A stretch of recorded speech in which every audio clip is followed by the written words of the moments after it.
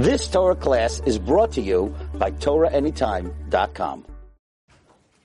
Shalom, everyone. Welcome to Aisha Torah Essentials program here in the Holy City of Jerusalem. We are today talking about the two types of wisdom and what is unique about Jewish wisdom, something that falls short, unfortunately, on a lot of people. And that is that there's something called learned wisdom, and there's something called revealed wisdom. And any person who has either wisdom is wise. So of the wise people you'll meet, there will be the wise person who is learned, who's got the learned wisdom, and then you'll have the wise person who has the revealed wisdom. Now, the wise person who has learned wisdom is someone who understands the esoteric. It's someone who understands the secret knowledge of the actual creation. The acquiring of that knowledge comes from, generally it comes from ancient tradition. So it's not too often someone's able to access the knowledge of the creation, of the divine in creation by themselves. It generally comes off of traditions, long, thousands of year old traditions. For example, the people of India have tremendous detail of a tradition of wisdom that is coming from the learning of the creation itself, meaning learning into the esoteric. Let me explain a little better, because a lot of you look a little perplexed at our subject. So let me see if I can fix things a little bit. One sec.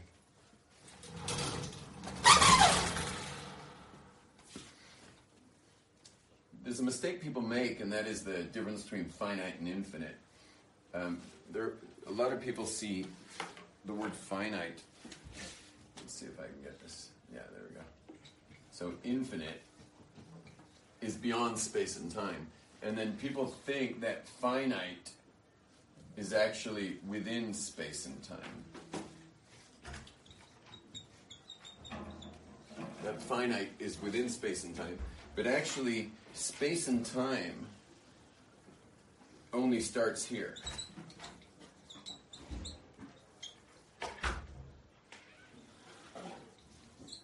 So there's infinite, which is beyond space and time, and then there's finite, that's not within space and time, and then there's space and time, finite. But there are good terms for this. The term up here for finite, not space and time, is called the metaphysical. And then within space and time is our world, which is the physical.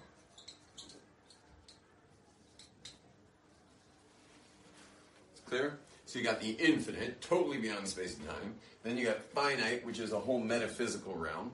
And then you got the space and time part of finite, which is within the physical realm. See, those of us who grew up with Western sciences, where they don't recognize the metaphysical at all, the metaphysical is not part of the teaching. So those who don't recognize the metaphysical, so what they've done ultimately, they jumped from infinite to finite. Is that clear? They jumped from infinite all the way to finite, into space and time. But the spiritual traditions of the planet all have a infinite, finite realm, but maybe I should get rid of this line like that. But you have first the finite metaphysical, which is the spiritual world, and then you have the physical. So there's a whole spiritual world that is not God. So people who think that when they die, for example, that now you meet God, you don't. When you die, you go to the metaphysical. And the metaphysical is where the world of souls are. There's all kinds of levels of it. So there's an area for souls called, there's a level of lower souls that are called Gan Eden HaTachton, the lower Gan Eden. There's a level of souls called Gan Eden HaElyon. And there's even a whole realm of souls here below Gan Eden HaTachton, which is kind of the world of the dead in general. But then there's these special souls that get to go to Gan Eden Tachton, which is Nishmas Yisrael. And then you have the highest level of Nishmas Yisrael that go to Gan Eden Elyon, but there's probably not anyone in the last few generations who got to go to Gan Eden Elyon. To go to Gan Eden Elyon, which translated would mean the Garden of Eden above. Your upper. Upper Garden of Eden. Yeah. So there's probably like very few people ever got to go to the Upper Garden of Eden. It's not. They're not having any overcrowding over there. You know, you'll find Abraham up there. You know, or Moses. Yes. That's all. Ezra, you have a question? Yeah, I have two. One's like quick. This is all within Yitzira, like the Gan Eden Tachtons in Yitzira and Gan Eden Elion's in Berea. It's already in Berea. Okay. Yeah. And so I can put those divisions if you want. I have no problem. No, well, it's confusing, but. So we can do. How is the metaphysical finite if it's not bound by space and time? What makes it finite? What makes it finite? Yeah.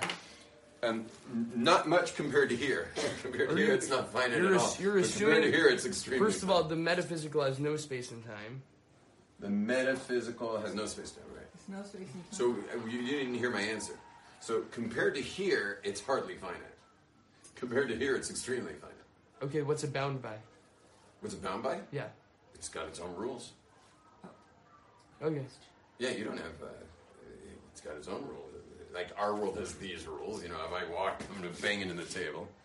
You're not going to be banging into tables there, but you might bang into something else that could be a lot less comfortable than a table. So it's got its own rules. You know, it's got its own. We don't have any idea what those rules are. No, but they're strict. Kind of. They're not friendly. Our rules are much more friendly. Now I know gravity doesn't seem that friendly, but apparently gravity is a lot more friendly than the rules up there. Wait, what do you mean they're not friendly? It's pretty high stakes over there. It's not a pleasant place to be. It's pleasant for wherever you are. That's wonderful, but you're not like wherever you go is great, but you're in a realm that's like. You know, it's a different universe. There's no mercy over there. It's just pure spiritual truth. You know, like down here, it's like we have pure spiritual truth. We also have discotheques, and we got the beach, and we got you can go skiing. You know, you like things are pretty mellow down here. Over there, it's like there's no. It's part of a system. Do we get it as soon as we're there, or is something we have to Yeah, it's pretty instantaneous. Yeah, I mean, you gotta deal with a bit of adjustment. Like, for example, now I don't want to talk a lot about this, but your soul wears thought, speech, and action. So everything you think, say, and do in this world becomes the clothing of your soul. Oh gosh. Now you're supposed to. Oh gosh. Now you're supposed to wash your thoughts. You're supposed to wash the soul every day before you go to bed. You wash your soul. Any of you shower at night? Anyone here showers at night? So, I'm a morning shower. Some people shower at night. My kids shower at night. I shower in the morning. So. Thank you for sharing. Anyway. Yeah, okay. You're good. Shalom, it's great having you. So there's no time in the metaphysical? No. So it all happens at once? Yeah, I guess so. There's no progression of experience, it's just experience? Yeah, well, what's your name? Ari. You haven't been in too many of my classes yet, but it's all happening at once here too. There's no progression of time here. We experience it linearly. Here we experience linearly. There you do not experience it linearly. Okay. Yeah. Here is experience, the full linear experience, even though none of this is linear. But but at least your brain mates to the linear experience here, even though there's really no. We're very limited here on this earth. We don't have the slightest idea, and we have no words to describe what it's like for the lack of the next world. Also, down here we have no words to describe. For example, thinking everything's linear when it's not possibly linear. You understand? You've been sitting in this class now for a few minutes. That seems linear. Okay. But none of this is linear. It only seems linear for your free will and just to be able to get around. God doesn't do linear. You know, like people don't do windows. You know, God doesn't do linear. It's just not even possible. He can create a linear experience. That he can do. But it's not possible for God to be producing anything that's linear, that's truly linear, meaning linear in its essence. It has to be from nothing always, meaning creation always comes from nothing to something, always. What's the definition? Perpetually. Your definition of linear? Is that things are actually, there's a continuity of time. You experience one thing. God's creating time always, which to us seems linear, because he created a minute ago and he created now and he's creating a minute from now, so that's linear. Except he's creating it from nothing always. I see. Which means there's no true linearness to it. Which is why there's miracles, which is wonderful. Medical miracles, all kinds of serendipitous. There are all kinds of serendipitous moments for every one of us. Each of us has these serendipities happening in our lives. And how does he do that? Idiosyncrasies, like these crazy moments of statistical improbabilities going on all over the place. Like, how's God pull this off? We were just out partying Thursday night in the Shuk. It's not possible that every single table that were total strangers would morph into people I knew. It wasn't possible. You don't understand. I was just trying to walk down the Shuk to get home later. And I'd check out the table just going like, well, statistically it's impossible that every table would have someone I know, considering it's total strangers at every table at the beginning. So, and on my way home, just total strangers, like 45-year-old Israelis, like smoking cigarettes and drinking beer, but just a matter of like, I'd be kind of checking them out just to see if it would work. And eventually one of them would go, Yom Tov Glazer, 1996. We were together. And I'd just be like, and now I'm sitting at his table for like the next 20 minutes. I met an anti-Semite. I actually found an actual anti-Semite towards the end of the night. And the guy came to hassle me. It was crazy. What was he doing there to begin with? He was coming to get the bill for the tab of another table of people who pulled me over. Some guy, and these were total strangers. This guy, this 22-year-old drinking was like, you brought my parents back to Judaism. And I gave the guy a big hug. He sits me down, gives me a beer, and then disappears, and the guy comes for the tab. I haven't been sitting at this table. I've been here for 45 seconds. That was when he came. He came to get the bill. And he's like, oh, freeloader. You're all the same. Oh, man. I was like, oh, great. The only guy with payas in the whole place. He believes it's the thief. I'm going to speak to the owner. I was going to go this morning, but I had a class here. So that guy's going to get busted. Just hope he doesn't get vengeful. So, anyway, can we get back to our subject? Enough about beer, okay? How does beer get mentioned in every class I teach? Can I ask a question? Yeah. So you said at times God wouldn't do things linearly. How come then Bereshit he creates the world in a linear, each day, step by step? It is a wonderful question. So the word bara means something for nothing. Bereshit bara Elokim es hashamayim va'aretz. That Hashem creates something from nothing. The actual word bara means to create something from nothing. So you have to look in Rashi there. It's directly the very first word bara. But there's a thing that is this.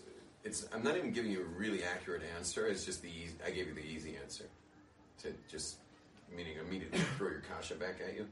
But the real answer is that God creating creation is a perpetual thing. Meaning an embryo develops week by week in the womb of a mother and the expecting mother, and there is definitely a development going on linearly there, but according to the understanding of creation, that baby fetus is strobing into existence every microsecond, from absolute nothingness into existence. And there's development happening every time that's happening. So that's our view of creation, the creation story as well, as God's introducing new things. So it looks like a development as well, because there's certainly development going on. Throughout all of history, there's development. So that is linear. Yeah, except it's strobing into existence from nothingness. Okay, but it's doing that in a linear fashion. At least to our eyes. It's only to our eyes. I think the best thing I heard about that was that I don't know God's time. I wouldn't say God's time, but time is relative to the person experiencing it. And one day to God, or in that essence, light did come, and in evolution, even in evolution, I believe in evolution. Like it was the oceans first, then the land, then the oceans were teeming with that. And that all took time. We don't know if one day in the Torah or how it was experienced then was how we experience today.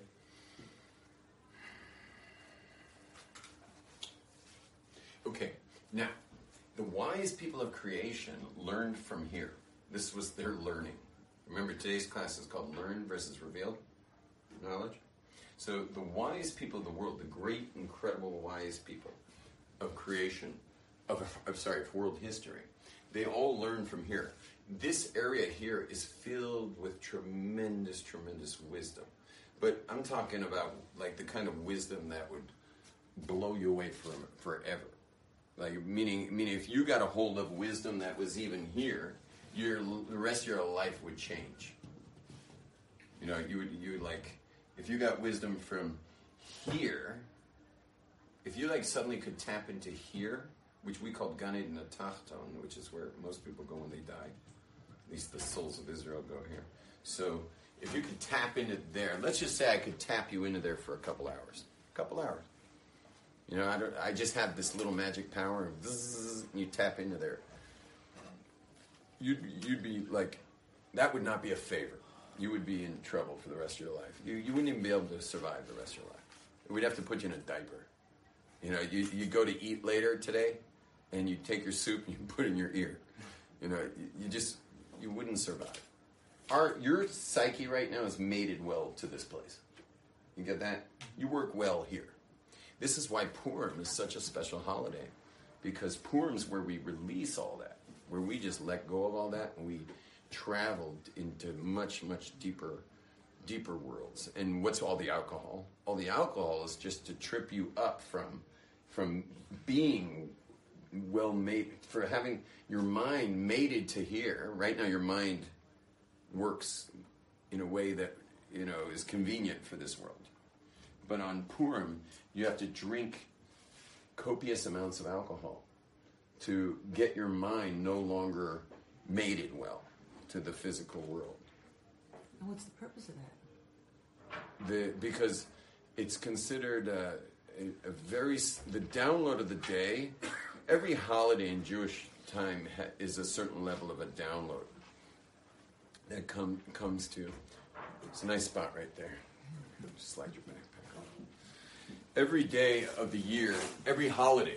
You can have that hot spot too. Every Jewish holiday has a certain download. Like Sukkot, you get the Simcha download. Okay. Pesach, you get the freedom download. I'll come to you in a sec. Shavuos, you get the Torah download. Every day has a download. And Purim, the download, is basically that it's all God. That all there is God. Now, how many people walk around all there is God? How many people walk around like that? Not too many people walk around like that. So we have a day that all there is God. Well, my mind says there's a lot of things other than God. Purim, the mitzvah, is to imbibe large amounts of alcohol till the world that you thought was you know, what fills your thoughts suddenly gets blurred. And then you get the download of all there is God. And you know what the proof is that if someone can't drink alcohol, you know what they're supposed to do during the party? What? They're supposed to actually take a nap. Now that's a very strange thing to do, to take a nap in the middle of a party to fulfill the mitzvah of Purim. Like, what in the world is that supposed to mean? But what happens while you're napping? What happens? Yeah, you're basically unconscious for a little period of time. All you need is a minute. You have to get unconscious at some point. while you're unconscious, you get your download and you get back to the party. Good luck falling asleep in the middle of a party, though. You're going to have to find a good spot to sleep with some headphones or something, but or earplugs. But that's the download of the day. Sukkot, the download is joy, as I said. Anyone know what the download of Shabbos is? Shabbos trumps every holiday. You don't shake a lulav if it's Shabbos. You don't blow a shofar if it's Shabbos. It trumps every holiday. But very few people know the download. What's the actual download? The joy of Shabbos. The joy. That's Sukkot. The rest. The rest. He's like, just give me a rest. Spirituality. Calm. Calm, no. Spirituality. She's on to it. Love. No, you're hanging around Asia Torah too. Before I told me he hasn't been here long enough. Now he's been here too long. Love. What? Yeah. So the answer is that that Shabbos is the download is intimacy with God. Oh, I like that. Yeah. Yeah. So that's the words in Kiddush is when we say Asher Ratzavanu V'Ratzavanu. He wants us. Like intimacy. He wants us. We're wanted. So 6 days a week, he wants us too. Believe me, it's Sunday, he wants you. He wants you on Monday, he wants you on Tuesday. But, he's let's just say he's kind of, how would you call a lover who's doesn't mind if you take a walk a bit? Aloof? I can't call God aloof, he's hardly aloof. But let's just say he's pretty generous in the relationship. 6 days he lets you kind of do your own thing. Not that you should be connected the whole time. But it says, Sheishis Yomim Tavoi, 6 days work, and do all your doings out. Go pretend you're doing something. Don't forget, none of this happened. None of this is happening. In reality, all of this is part of an illusion that's being strobed into existence. So he lets you go, knock everybody out for 6 days. He lets you go make a big splash. 6 days. Yom HaShvi, Shabbos L'Hashem Elokecha. But comes seventh day. When you hit that seventh day, that's Shabbos L'Hashem Elokecha. We have a men's table right here. Excuse me? There's a spot for you right there. Yeah. He has a wife. Oh, is that a wife? That's a wife. Oh, sit next to a wife. Especially yours. So, so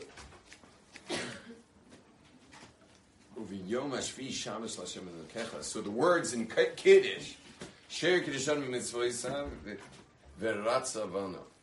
He wants us. He wants you all week. But Shabbos, he's makpi. Shabbos, he's more possessive. And look at the consequence when it comes to Shabbos. Like, not keeping Shabbos shouldn't have such a big consequence. I mean, what are we doing anyway all day? Drinking wine, eating food, and singing songs?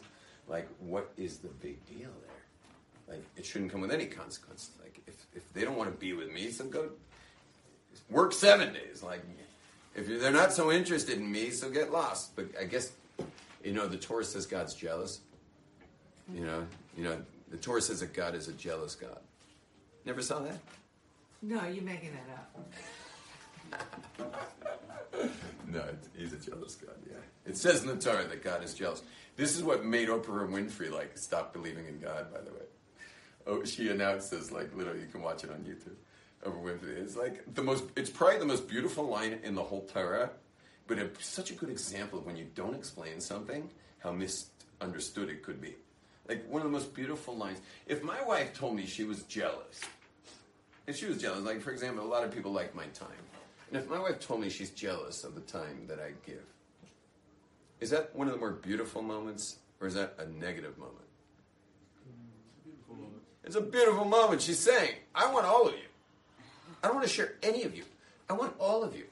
And when it says God's a jealous God, all he's saying is that I'm crazy about you people. And, I'm just wild about you. And I'm so wild about you, I created a sun to keep you warm. And then what do people do? They bow down to the sun. And God's like, hey, what am I, chopped liver? I gave you that sun to keep you warm. And you're bound down to it? He's a jealous God because he loves us. It's the most beautiful line in the Torah, but it was perfectly made Oprah drop out. What's up, guys? There's a spot for two right there. Go ahead. You can be right. Have that lady's purse right between you guys. Just leave it there. It's fine. Better not to touch the lady's purse. So, we're talking about one of the most beautiful lines in the Torah, is where it says that God is a jealous God. Yeah. You know why that's beautiful? Let's see if you can get it from having just walked in. Why is it beautiful? You guys friends, brothers, relatives? Friends. If he took off and started, you guys are friends, you're spending the day together. If he just took off and just wanted to hang out with another friend like that all of a sudden, and you're like, where are you going? He's like, sorry. You'd be a little jealous. Because you like him. Why is it a beautiful thing that God's a jealous God? He likes us. He likes us. And when we're spaced out, he gets jealous. So what are we discussing? Why is Shabbos, the mitzvah of Shabbos, why is it such a heavy consequence? We're not doing anything on that day. It's not like we're doing anything. We're just hanging out with God. So what if someone wants to do something else for a change? Right? It's not like we did anything on Shabbos. You don't do anything on Shabbos. There's almost no commandments. The only commandment on Shabbos is to make Kiddush, and that's like someone else does that usually. So what's the big deal? What does God care what we want to do? Answer, he's jealous. He gave you 6 days. You want to go make a name for yourself. Take 6 days to do that. I'm asking for one back. If I lent you, let's say I gave you, what's your name? Roberta. Don't I know you, Roberta? Maybe in a previous life. Roberta,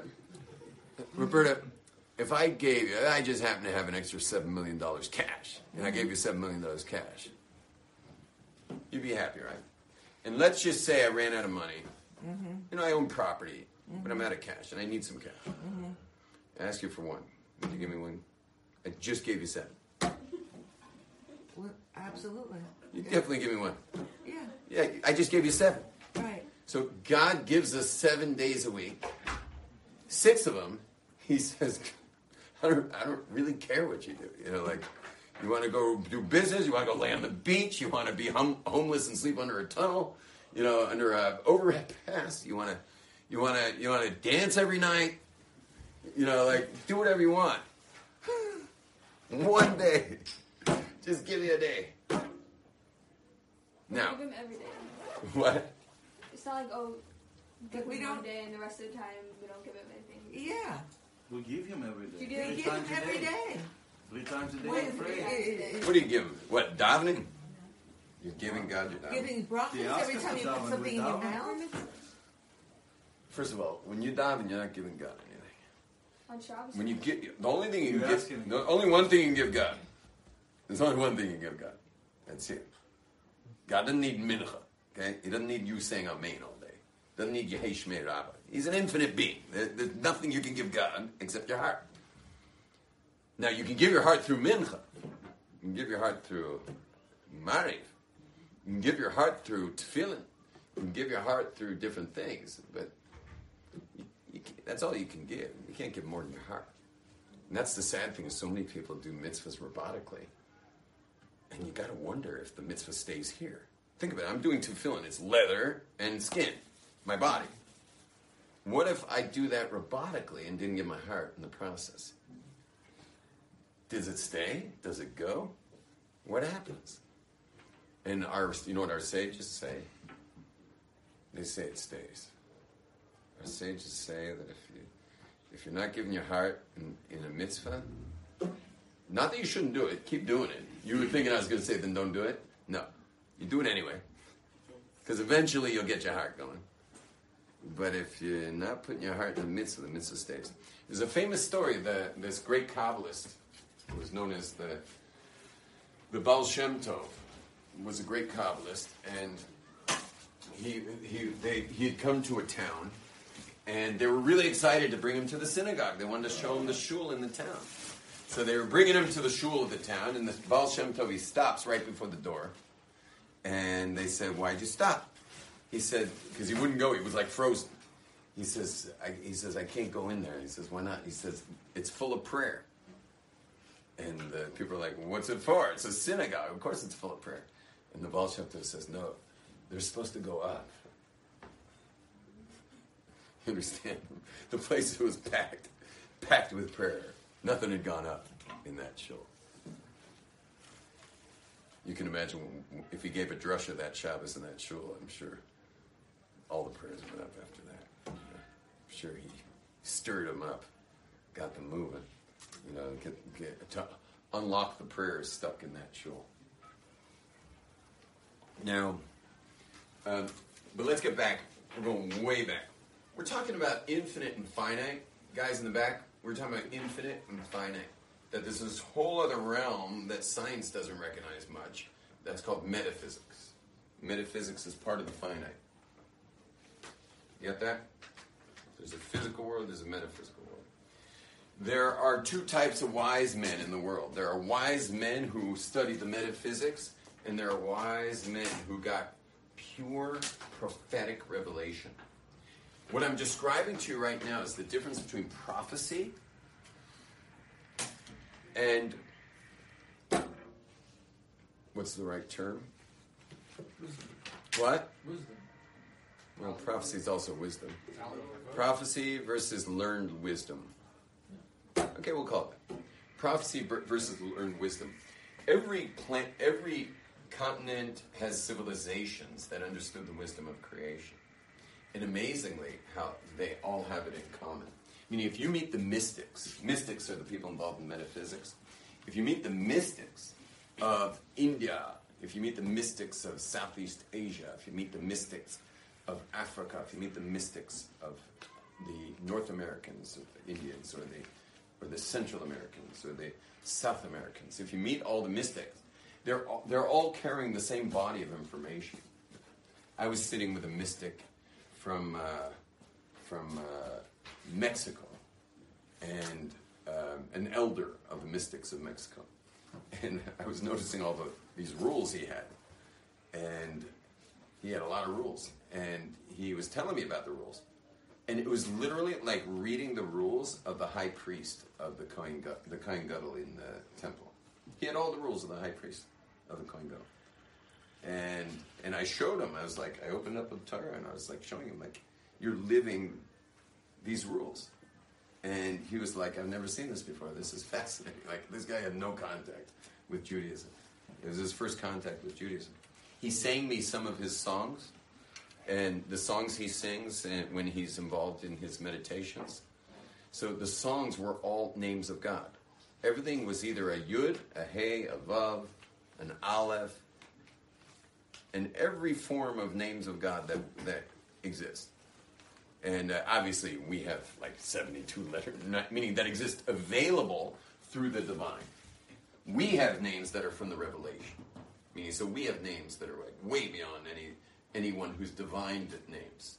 You hear the term, this, by the way, the metaphysical term the metaphysical term for God is divine here. You heard the term divine? Do you get how divine's not exactly God? No. You don't? No. So the word divine has a separate name in Judaism. It's called Elokus. Elokus means the presence of God in all things. So this is obviously filled with the divine. The divine's hidden underneath the shell of physicality. Everything's divine. I mean, the whole thing's the consciousness of God. But the question is, how much is God's consciousness clothed? In the physical world, it's highly clothed. In the metaphysical world, it's a lot looserly clothed. Here, it's more clothed, less clothed, less clothed. And then here, there's no clothes. It's God's essence. This is the essence of God. This is the power plant powering the divine world, which is ultimately coming into our world, which is our world is made of this divinity. Clear? So God is the ultimate experience of all that, but you can't necessarily experience God in divinity. You're experiencing the divine in divinity, which is God enclosed in divinity. But there is an essence of God that is the actual life source, the light of the energy source of all divinity. And that's God himself. Now, no one is expecting to connect to that except for some very, very chutzpahdik. You know the term chutzpah? There are some very chutzpahdik people who believe that they can actually have a relationship with it. Oh, shalom aleichem. We have a table for two right here. Table for two, please. Your waiter will be right with you. Hey, who's watch? Welcome. If you get bored, use it. Anyone lose a watch here? Someone's watch. No one's expecting to find God in the divine. Except for some very, very, very chutzpahdik people. Who are those chutzpahdik people?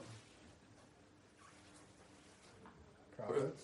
What? Prophets. Oh, prophets for sure. Who else? Kabbalists. Kabbalists for sure.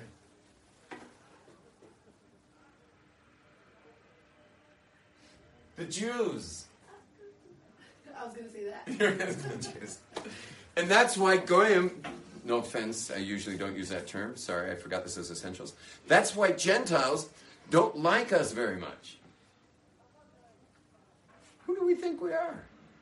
Even when the Jews were in Egypt, in like Sorcery Central, you know, where these people like really understand the metaphysical world. The Egyptians, come on, I know you're good. The Egyptians were masters of the divine. The Pharaoh had his own diviners. Pharaoh had his own necromancers, as you could call them. His own diviners. They were when Moses threw down his staff and it became a snake. They were like, "That's no problem." You know, they all took all the diviners just went boom, and there were snakes everywhere. Diviners, they're like, "That's the first trick we learned out of nursery school, Moses." You're like, "Duh, snake, that's nothing." That's what happened. It was like embarrassing. There's even our rabbis asked, like, why did God give him like one of the first tricks in the book of the diviners? But it did freak them out when Moses' snake became a staff again. That was fine. They know how to turn theirs back into a staff too. But when the staff ate the snakes, staffs usually aren't eating snakes. So that like freaked them out. His staff ate the His snakes? staff, yeah, if you look carefully. I never read that. Yeah, no, if you look more carefully, you'll see the staff ate the snakes, not the snake. Yeah, Moses' snake didn't eat the snake. That's it? Well, I hope you enjoyed what you heard. Nice to see you. Welcome anytime. 3 to 4. I love this class. The best part of this class is that it's a drop-in class. And it's also a drop-out class. You drop in and you drop out. From not having a Torah education, being about Tshuva and all that. Say, unaccustomed to public speaking as I am. Not necessarily that. Say, boss, I don't have your superior intellect and education. Just kidding. Okay, go ahead. I believe that we all have the power to do these things like throw a staff down and turn into a snake. Okay? We have in this world so many distractions. Okay? Can you just flip the screen, please? Yeah, go on. So many distractions, so many things occupying our minds with, you know, even yeah, that we do have certain abilities, we just don't know how to activate them. Yeah, I like the way you say it. And when you live in a very simplistic world, like during biblical times, during Moses' time, that our minds are able to absorb and, I don't know, what's the good word? Absorb, be more creative. Fertile ground for doing connection to the right, divine. Right. Snake do. creation. Yeah. Okay, I got it. What Okay. it- You know, I'm not even going to take that as a question. I'm going to take that as a valid point, and we should simplify. We need to simplify. I think everyone. Let's take her lesson, and may we all simplify our lives, and our life should be as simple as possible. Not so you can make snakes. Your life should be as simple as possible so that you're able to connect. And you had a question back there. You answered it. Thank you. Oh, I did. You're welcome. I didn't forget you. Now, what happens is, I was just when we were out there at the beer bazaar over there. There was a guy out there, a new student of mine here at H, a guy named Jackson. Hey, I hope you're watching, Jackson. I told him to plug in. If you're watching, send him a comment or something. Anyway, He's not watching. Not watching? No Jackson on there? Nope. Yeah. Well, it's 8 a.m. in the East Coast and it's 5 a.m. on the West Coast. And if you're in Israel, you're probably busy right now. Yeah. It all comes in later over the day. I was with this guy Jackson. Now, Jackson has great respect for the people who understand the divine. Great respect. But get this, he's a Jewish kid. But get this, he is very suspicious of the Jewish overconfidence, if not / arrogance. Chutzpah. Which I call chutzpah. Of claiming that you have direct access to the king. That you have direct access to the king. I mean, there are people I know who name drop. But, like, this is beyond name dropping, okay? This is, like, beyond name dropping. You're saying you have access to the king of the universe. You mean by king? You mean infinite? Yeah. The king of the universe. The king of the whole entire divine system. That you're claiming access to that. When you make a bracha, you're accessing that.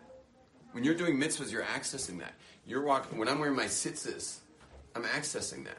What about a divine Gentile? Not a divine. What am I saying? A Righteous. righteous Gentile. They're accessing that. Thank you. Except what? The people that he's met, the people that Jackson's met, had paid big time dues. They paid a lot of dues to discover to get where they got to. It's not for it is not for the faint of heart to be a wise man of the divine. It is not for the faint of heart. As I said before, the rules there are rougher than the rules down here. This place is very merciful compared to the divine. The divine, things are very black and white over there. And it's and anyone who's had the courage to tour that area and to actually become someone whose wisdom has been developed there is someone who deserves great respect. And so here's this guy comes into Aish HaTorah, and we're all walking around like we're like Ivanka Trump, you know, like we're born in the palace. We're born in the palace of the king. And the reason is very simple. The reason is prophecy. The reason is simply prophecy. Because there is such a thing as prophecy. Prophecy is not a learned thing. You don't learn prophecy. And prophecy, by the way, another thing that I only realized this last week mistakenly, it was my bad, is that people who don't understand spirituality and Judaism especially, they think prophecy is seeing the future. You get that? Like when you think of a prophet, he's like a seer of the future. Yeah. That's not what prophecy is. Prophecy, you may have that access. You may also have access. You're not in time anymore. So yeah, if you really wanted to know what was going on later, you should be able to access that in a state of prophecy. But that's not what prophecy is. Prophecy is when the layers that normally block the experience of God in this world, so you stay sane, because as we said before, you wouldn't do so hot if you saw. Prophecy is an ultrasonic blast, like a power surge breaking through all converters, all step-down converters that bring it, like for example, to 220 here. Prophecy is releasing all those veils and going for the full blast experience of God. The fact that someone might gain access to the future is of tiny relevance to what is the prophetic state. And prophecy is part of the spiritual makeup of creation. It's been hidden for the last 2,500 years. There hasn't been a prophet for 2,500 years. But prophecy was part of the system. It is part of the system. And we are the remnant of the people of the prophecy. That is Bnei Israel. The children of Israel are not from learned divinity, but we are from an up. That's a down up, meaning you're born here, you were eating at Jack in the Box, and eventually you made your way up to the divine and learned up the world of the divine. Whereas prophecy is up down. Prophecy is you are here, and the whole world. Prophecies, you're here, and all these veils that veil infinite light are getting smashed aside as you're getting a major surge of infinite with content, and that content is the Torah. Meaning, when a prophet is getting prophecy, he's not necessarily getting Torah, but our whole nation got this thing in the prophecy of Sinai. Sinai was a prophetic moment, prophetic experience. And that's what distinguishes us. The distinction between us and the Gentiles is that the holy people of the Gentiles are the people in the divine, learn the divine, whereas we got a direct revelation from the King of the divine. Thank you. You've just experienced another Torah class brought to you by TorahAnytime.com.